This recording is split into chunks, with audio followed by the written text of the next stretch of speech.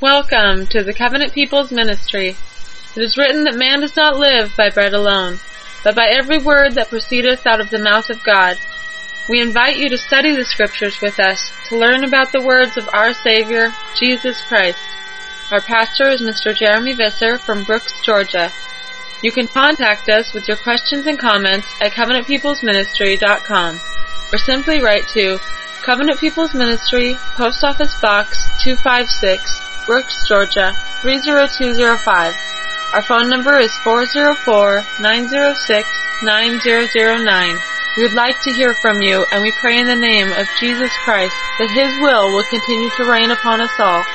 Once again, welcome to the Covenant People's Ministry, and here's Pastor Visser with our next Bible study. Hello, this is Pastor Visser, and the topic is Tactics of the Lawless Children. Kinsfolk. This evening's topic is called Tactics of the Lawless Children, and it's a sort of sequel to one of my longer sermons to date called Tactics of the Lawless One. Surprisingly, the first part was extremely well received by those who read it. So I launched a sort of small web campaign by posting links to the sermon in various forums, and sometimes even pasting the entire 12-page text itself for the public's scrutiny.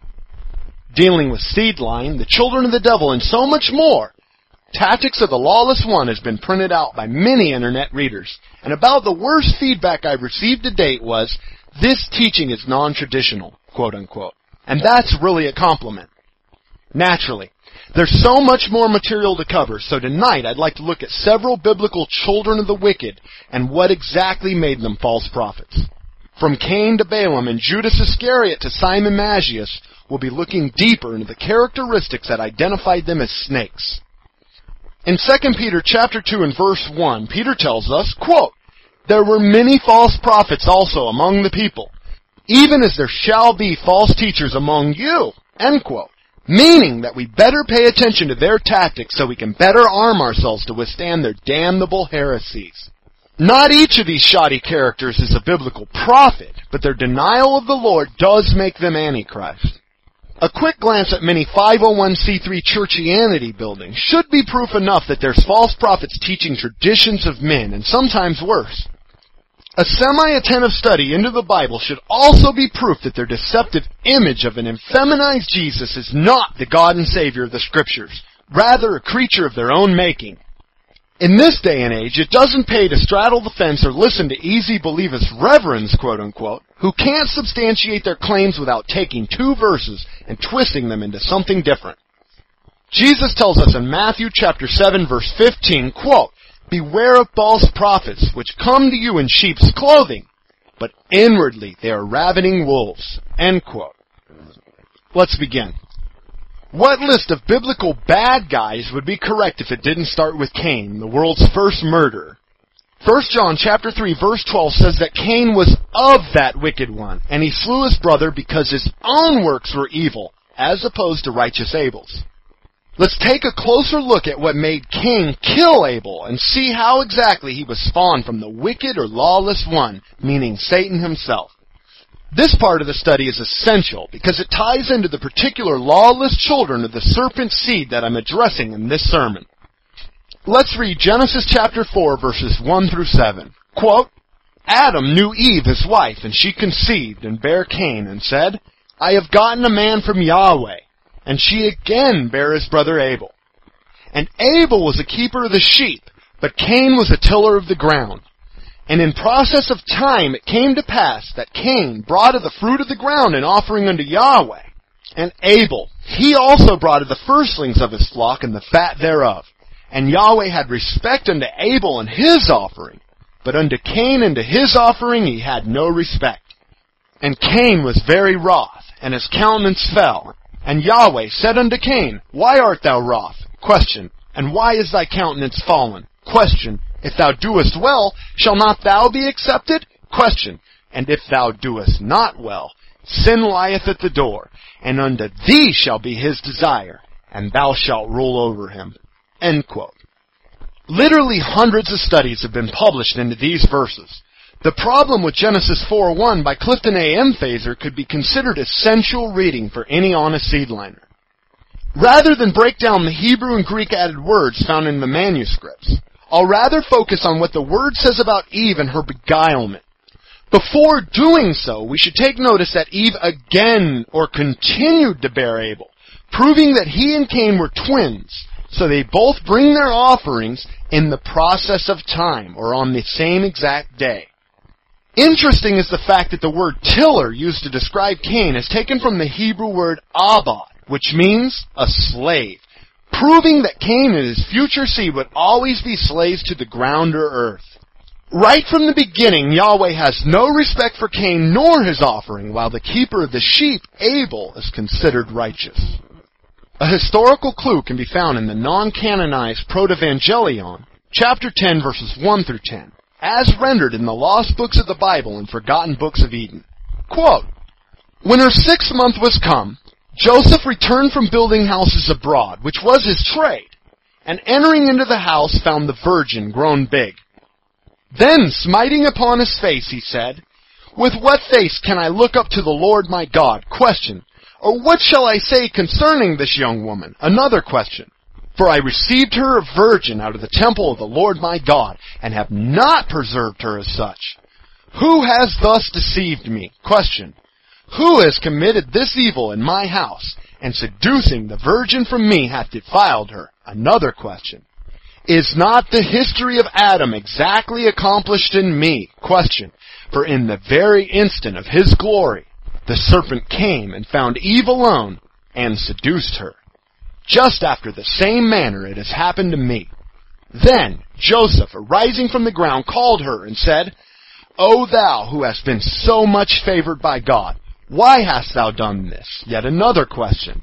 Why hast thou debased thy soul, who wast educated in the Holy of Holies, and received thy food from the hand of angels? Final question. But she, speaking of Mary, with a flood of tears replied, I am innocent, and have known no man. End quote.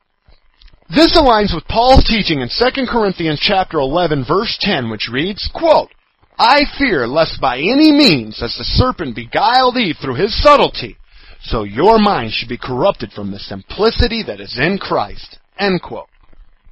As I mentioned in Trees and Stars in the Garden of Yahweh, the word beguiled is taken from the Greek expatio, which means wholly seduced. Cain and his bastard clan are without a doubt bad seeds, both then and now. An even less known idiot from the Holy Bible is the counterfeit prophet Balaam, who was murdered at the slaughter of Midian. Born in Mesopotamia and considered a full-scale soothsayer, Balaam's false prophecies are mostly transcribed in the book of Numbers.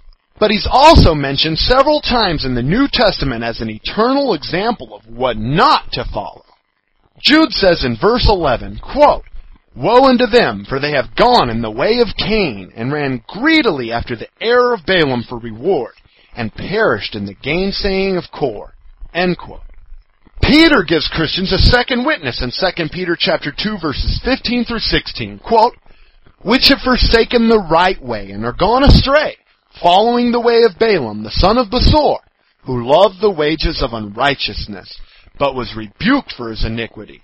The dumb ass, speaking with a man's voice, forbade the madness of the prophet. End quote. Neither what Peter nor Jude has to say about Balaam is as important as the words of Jesus Christ himself, who says, quote, I have a few things against thee, because thou hast there them that hold the doctrine of Balaam, who taught Balak to cast a stumbling block before the children of Israel, to eat things sacrificed unto idols, and to commit fornication. End quote. That's Revelation chapter 2, verse 14. Recently, I've spoken about both Balaam and his ass in Jesus God or Not and Tactics of the Lawless One. And those familiar with the Jewish Babylonian Talmud might be aware that the name of Jesus is replaced by this very false prophet. For example, a half-hearted study into Sanhedrin 106b proves that the Jews teach the Virgin Mary was a whore, and a quick glance at the footnotes will also show that, quote, all the Balaam passages are anti-Christian in tendency, so Balaam is being used as an alias for Jesus Christ, end quote. Those words were spoken by Rabbi Friedman. The ADL gives even further proof when they say, quote, in the 19th century, when the field of academic Jewish studies was in its infancy, A small group of Jewish scholars suggested that in some cases, the term Balaam in the Talmud may be a code word for Jesus Christ. End quote. It's no wonder the Creator, Jesus Christ, purposely called out the doctrine of Balaam by name. Here's what happened. The children of Israel were camping out in the plains of Moab near Jericho after they had just wiped out both the kings of Og and the Amorites. They had already been commanded by Yahweh to distress not the Moabites, neither contend with them in battle. Yet the current king of the Moabites, named Balak, was sore afraid of the people, because they were many in numbers. So he sends for Balaam, the son of Beor, offering the rewards of divination, and asks him, "Come now therefore, I pray thee, curse me this people, for they are too mighty for me. Peradventure I shall prevail, that we may smite them, and I may drive them out of the land." End quote.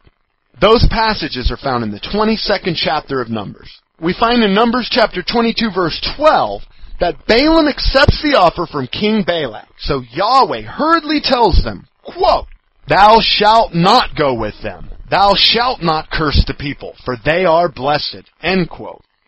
Nevertheless, he still sets out the next morning in an attempt to curse the chosen people. Except, quote, "the angel of Yahweh stood in the way for an adversary or Satan against him." End quote. The story of how Balaam's ass gains the ability to speak is classic. Quote, "Yahweh opened the mouth of the ass, and she said unto Balaam, What have I done unto thee that thou hast smitten me these 3 times? Question. End quote. These passages are also found in the 22nd chapter of Numbers. A little while later after this, Balaam begins to bless the children of Israel, while Joshua himself resists to deliver the chosen people. What exactly is the stumbling block that Balaam cast before the Israelites? Pay attention to what happens next and how yet another attack on Israel's race started. Quote, "Israel abode in Shittim, and the people began to commit whoredom with the daughters of Moab. And they called the people unto the sacrifices of their gods. And the people did eat, and bowed down to their gods. And Israel joined himself unto Baal Peor. And the anger of Yahweh was kindled against Israel. And Yahweh said unto Moses, Take all the heads of the people, and hang them up before Yahweh against the sun, that the fierce anger of Yahweh may be turned away from Israel. And Moses said unto the judges of Israel, Slay ye every one as men that were joined unto Baal Peor." End quote. That's found in Numbers chapter 25 verses 1 through 5. Indeed, the same old attack of miscegnation and eventually serving other gods. In this case, it was Baal Peor. Baal Peor was the false god of the Moabites who was worshipped by his adherents in so-called temple orgies, where the illegitimate offspring were eventually sacrificed to him, much like Molech. I won't call out any specific names, but several modern-day cults that call upon the name of Jabulon are also unaware that the Baal part of this name is actually derived from this very same Baal Peor. This deity is most often represented as both a male sun god and a female moon goddess, and he was worshipped high atop Mount Peor, hence the fitting name Baal, or Lord of Peor, Lord of the Gap. Thank you for listening to the Covenant People's Ministry. If you have enjoyed hearing the message of the gospel and would like to be a part of our fellowship or receive monthly newsletters where you can order Pastor Visser's CD sermons, be sure to write to us at CPM, Post Office Box 256, Brooks, Georgia 30205. You can also visit us on the web at covenantpeoplesministry.com, where our extensive audio section features numerous broadcasts. You can easily listen to Pastor Visser by Godcast through your mobile audio device. Our phone number is 404-906-9009. Remember that Jesus Christ is our all and is in all that have been renewed in His Holy Spirit. So we hope that you will allow Him to lead your life and help to build His church so that when He returns, He will find faith upon this earth. We urge you to be a living example of Christian faith and apply His words to your lives. It has been a pleasure to have you with us, and now we will return to Pastor Visser's Bible study message. We got Barry, the girl's Catholic. That's right. We got that girl is Catholic. She's becoming a pneumonian. I think so, because we got Pastor Visser up there. We got Marty.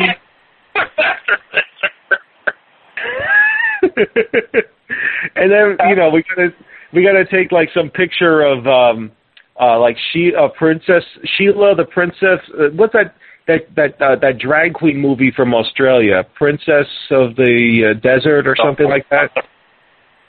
I'm sorry? I've never paid attention to that stuff. Yeah, it was a funny movie. I didn't really see it, but I heard it was pretty funny. It was like Sheila, the Princess of the Australian Desert or something like that. Quincilla, or I don't remember it, but there's like some really weird picture of that, and so we could get, like, Picasso can get that and put it in there. Make that for Obadiah. Oh, man. Obadiah. Yes. I wonder what happened to a poor old Obi. Well, see, I contend, I know what Visser, at least what Marty is saying about Visser. Marty is saying a lot of things which really, actually on his show last night, he admitted that he doesn't really know. He admitted that. But, yeah, okay, well, that's good. But just based on the last show that Visser did with the Obie and Visser show, where Obadiah was not there, it sounded like Obadiah was mad at Visser for going on to P. Dembski's show and anointing him, or what is it? Not anointing, but giving him ordaining, and he ordained you as a priest in the DSCI preacher, and I think he also did that to me. I'm not too sure if he did or not, but I know he did that for you and Dembski, and Pastor Intern. And right, and Pastor Intern, that's right. The intern is now an official DSCI preacher from the direct line of, what's that guy's name? William Swift? The other one. Wesley Swift? Wesley Swift or some other guy like this. Whoever was... I think the other guy's name. Yeah. Yeah, I don't keep up with them people. Yeah, I don't keep up with it either. So, so it's like whoever is this... Like, this is supposed to be the true line of ordination. And, so it's like Visser got ordained by this guy directly. And so now Visser, whoever Visser ordains, is like, we've got some really heavy, as they call now, the word of the day is gravitas. So whoever gets ordained by Visser has some real gravitas. Richard Butler, P. Dembski is saying it's Richard Butler. Thank you very much, P. Dembski. Yeah, I don't keep up with all that stuff. So anyway, I think Visser was just having a joke with this. Right, because yeah, he was just having a joke because Marty kept attacking Visser about not being in the direct line or in the correct line of ordination and all this kind of stuff. So he was just making a joke about it, but then Obadiah is so serious about stuff, he can't really laugh. He's so rigid. He's very seriously minded. Yes, he's very, very seriously minded. So you don't make jokes like that. So that's the problem with this guy. Yeah, but unfortunately. Yeah. I don't know. Now when Visser did his show, did he ever have Jay Faber on? Yes, he did have Jay Faber on, but only at the end because there were some sort of a technical problems trying to call into the show or something like that, and he didn't have him on the show. But Visser did call Faber after the show, and they talked for about 5 minutes. And Visser stuck the phone call at the end of the audio of this sermon that he gave. And it was pretty interesting, but you could definitely hear all of these audio problems that were going on. So is Visser... Well, it seems to be that from that phone call that Visser made onto Dembski's show last week, where he ordained everybody, he ordained you, he ordained the intern, he ordained Dembski. Apparently... It seems to be that Obie got really mad at that because Obie was not on the show on Friday, and now Visser is going to be taking hiatus, and he is going to put the show back on Wednesday. And there were some things that Visser said about going on the show, going on Dembski's show, going on my show, and that the people who criticize him, they're not even using their real names. So I'm back. He didn't want to go out. He wanted some Cheerios. Yeah. I'm sorry. What were you saying, Wood? I believe I downloaded it tonight, so I'll have to listen to it after I get off here and just kind of. But that's kind of disturbing because, like I said, I always enjoyed Pastor Visser. Yeah. Visser's a funny guy. I like him. I do too. But I don't. But I can understand it's partly Obi's show. If he doesn't want,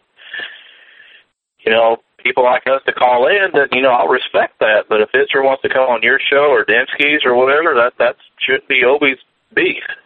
Yeah, I look forward to Visser calling my show. I mean, he's secular when he calls, and he's funny. He's a funny guy. Mm-hmm.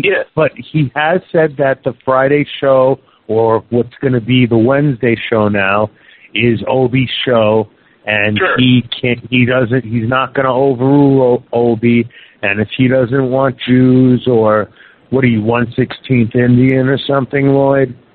Yeah. He doesn't want that. He doesn't want anything but the pure, white man. And, I understand.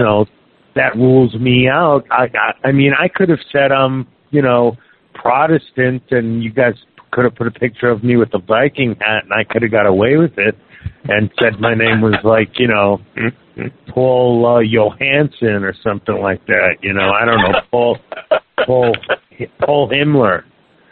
And no one would have known. I have blue eyes and brown hair and whatever. And but, you don't really look, you don't really look Jewy either. I mean, not for lack of a better term. No, that's a good term. I don't look Jewy. You're right. Yeah. Thank you for listening to the Covenant People's Ministry. If you have enjoyed hearing the message of the gospel and would like to be a part of our fellowship or receive monthly newsletters where you can order Pastor Visser's CD sermons, be sure to write to us at CPM, Post Office Box 256, Brooks, Georgia 30205. You can also visit us on the web at covenantpeoplesministry.com, where our extensive audio section features numerous broadcasts. You can easily listen to Pastor Visser by Godcast through your mobile audio device. Our phone number is 404-906-9009. Remember that Jesus Christ is our all and is in all that have been renewed in His Holy Spirit. So we hope that you will allow Him to lead your life and help to build His church so that when He returns, He will find faith upon this earth. We urge you to be a living example of Christian faith and apply His words to your lives. It's been a pleasure to have you with us, and now we will return to Pastor Visser's Bible study message. Because of this forbidden sexual activity, David would eventually write, quote, "They joined themselves unto Baal Peor, and ate the sacrifices of the dead." End quote. That's found in Psalm chapter 106, verse 28.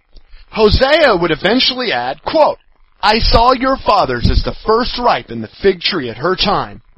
But they went to Baal Peor, and separated themselves unto shame, and their abominations were according as they loved." End quote. That's found in Hosea chapter 9, verse 10. All brought to you by the false prophet Balaam. Judas Iscariot is quite arguably one of the better-known disciples of Jesus Christ due to the fact that he was a thieving snake who eventually betrayed our beloved Savior to the serpentine enemy. I've already covered numerous aspects about Judas and calling of the 12, which is more or less an overview of the 12 chosen men in their varying positions within the ministry. Iscariot was actually a keeper of the treasury, meaning that he handled most of the funds, but towards the end of his sad life he would betray Jesus for a mere 30 pieces of silver, the price of a common slave. Read that for yourself in Exodus chapter 21, verse 32. Truly, the love of money is the root of all evil, as 1 Timothy chapter 6, verse 10 proves. During a deeper study into Judas Iscariot and his actions, we can start to see major similarities between him and Satan. One such parallel has already been mentioned, and it's the fact that Judas was the keeper of the treasury, but he was also among the first group chosen by Jesus. Compare this dismal fact to the fact that Lucifer was once the anointed cherub that covereth the law, and was perfect in his ways from the day that he was created, till iniquity was found in him. You can read that for yourself in Ezekiel chapter 22, verses 14 and 15. Also, think upon how both Judas and Satan are chosen vessels of dishonor, used to bring about Yahweh's glory and perfect will on earth. This shouldn't be very surprising, because Luke chapter 22, verses 3 and 5 teaches us, quote, "Then entered Satan into Judas, surnamed Iscariot, being a number of the 12. And he went his way and communed with the chief priests and captains, how he might betray him unto them. And they were glad and coveted to give him money." End quote. To me, the most important thing to notice about the betrayal is that it came from a so-called close friend of the Messiah, in keeping with biblical prophecies like, quote, "Faithful are the wounds of a friend, but the kisses of an enemy are deceitful." End quote. That's found in Proverbs chapter 27, verse 6. We also find in Psalm chapter 41, verse 9, quote, "Yea, mine own familiar friend, in whom I trusted, which did eat of my bread, hath lifted up his heel against me." End quote. Yes, these same verses are in reference to Judas Iscariot. Jesus taught us in Matthew chapter 10, verse 36, quote, "A man's foes shall be they of his own household." End quote. And this truth certainly rings true today. For example, this month alone I've witnessed the disbanding of the National Alliance from several of its founding members, and the false wing of Aryan nations headed by the buffoon August Christ turn against Christianity, claiming that it's a Zog concept. The so-called Christian Separatist Church Society claimed to have all truth while condemning other followers of Jesus Christ. Brothers and sisters, how can we ever expect to overcome the tactical enemy when so much time is spent slinging mud at one another? I've actually partly addressed this very concept in our recent CPM Freestyle broadcast. We certainly need unity. During the Last Supper, Jesus says, "He that dippeth his hand with me in the dish, the same shall betray me. The Son of Man goeth as it is written of him. But woe unto that man by whom the Son of Man is betrayed. It had been good for that man had he not been born." Then Judas, which betrayed him, answered and said, "Master, is it I?" Jesus said unto him, "Thou hast said." End quote. That's found in Matthew chapter 26, verse 25. He also taught us, quote, "If ye know these things, happy are ye if ye do them.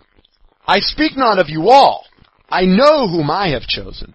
But that the scripture may be fulfilled, he that eateth bread with me hath lifted up his heel against me." End quote. That's found in John chapter 13, verses 17 and 18. As we can see, even Jesus himself taught that it would have been better for Judas to have never been born, and that he was not chosen by the Messiah. Ever wonder why this was? For further clarity, I'd like to address a few aspects about Judas Iscariot. He was obviously a selfish man who cared less about the poor and deceived those that he stole from, including Jesus Christ. He was also a steadfast unbeliever that left himself open to satanic influence. So towards the end of his life, he engaged in bribery to forsake the Savior, someone that he ate and walked with and supposedly considered a friend. Many motion pictures like to portray Judas as just a confused man with overall good intentions that was really trying to protect Jesus. This is the exact opposite of his biblical description. Judas Iscariot was a wicked person, period. Unlike Satan, Judas did see the error of his ways before finally buying a section of land with a part of the 30 pieces and hanging himself there so violently, quote, "He burst asunder in the mist, and his bowels gushed out." End quote.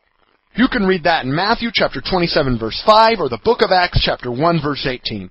Still, in Matthew chapter 27, verses 3 and 4, it states, quote, "Then Judas, which had betrayed him, when he saw that he was condemned, repented himself, and brought again the 30 pieces of the silver to the chief priests and elders, saying, I have sinned in that I have betrayed the innocent blood.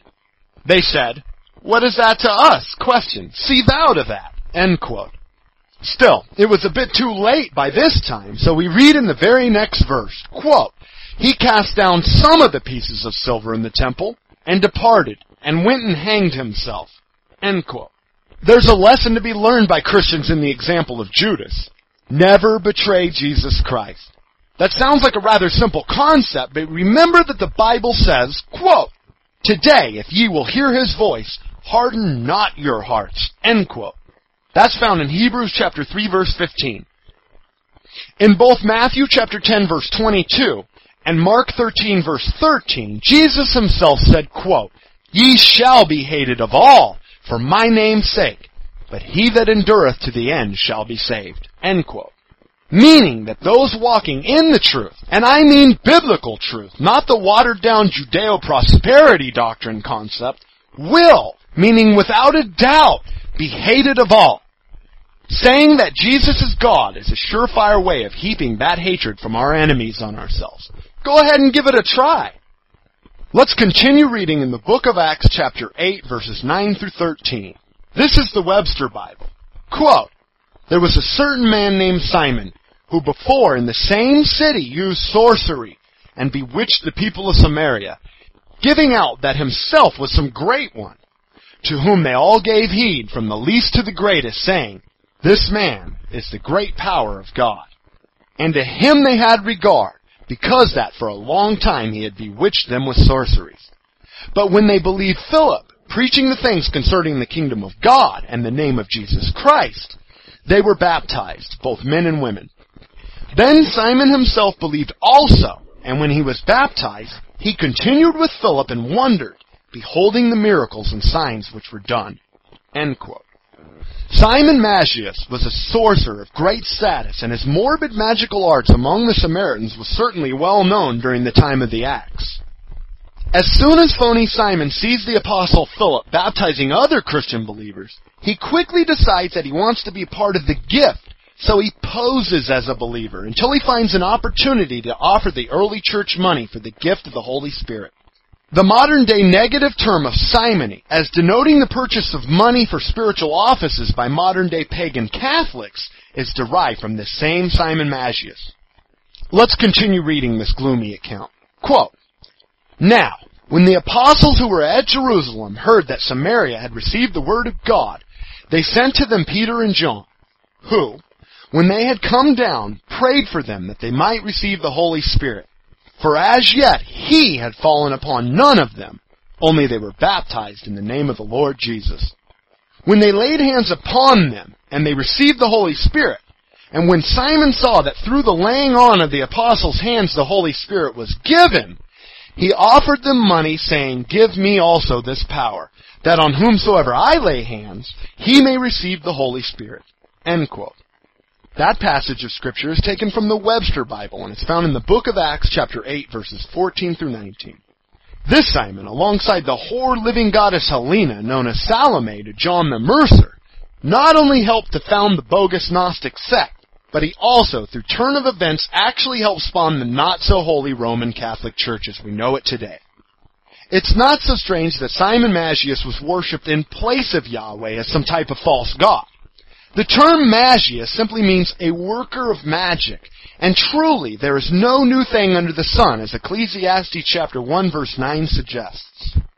A decent self-study into the history of Simon Magus proves that he was considered the first pope. Just contact CPM for more information if you're interested. Before finishing up this evening, let's see how Peter answers this chump. Quote, "Peter said to him," speaking of Simon Magus, "Thy money perish with thee, because thou hast thought that the gift of God may be purchased with money. Thou hast neither part nor lot in this matter, for thy heart is not right in the sight of God. Repent therefore of this wickedness, and pray God, if perhaps the thought of thy heart may be forgiven thee. For I perceive that thou art in the gall of bitterness, and in the bond of iniquity." Then answered Simon and said, "Pray ye to the Lord for me, that none of these things which thou hast spoken come upon me." End quote. Once again, that's the Webster Bible, and the passage is taken from the book of Acts, chapter 8, verses 20 through 24. Notice that even after Peter's stern rebuke, Simon refuses to repent. What type of idiot would think that either the gift of the Holy Spirit or forgiveness of sins can be purchased with money or a simple chant like Hail Mary? Jesus himself condemned this type of practice in Mark chapter 7, verses 10 through 13, when he said, quote, Moses said, Honor thy mother and thy father, and whoso curseth father or mother, let him die the death. But ye say, If a man shall say unto his father or mother, It is Corban, that is to say, a gift, by whatsoever thou mightest be profited by me, making the word of God of none effect through your tradition. End quote.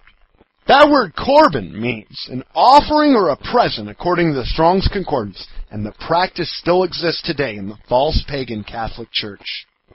My intention with this morning's sermon, like Tactics of the Lawless One, is to expose some of the tactics that false brethren can use against us at times during our walk with Jesus Christ. Look for an upcoming Tactics of the Lawless Whores dealing with bad girls of the Bible, and done much in the same manner as today's study. Like usual, I pray that Jesus Christ gets the honor always. Amen. Thank you for listening to this message. We hope that you have enjoyed studying with us. Remember the words that Christ has given, that wherever 2 or 3 are gathered in my name, there I am in the midst of them.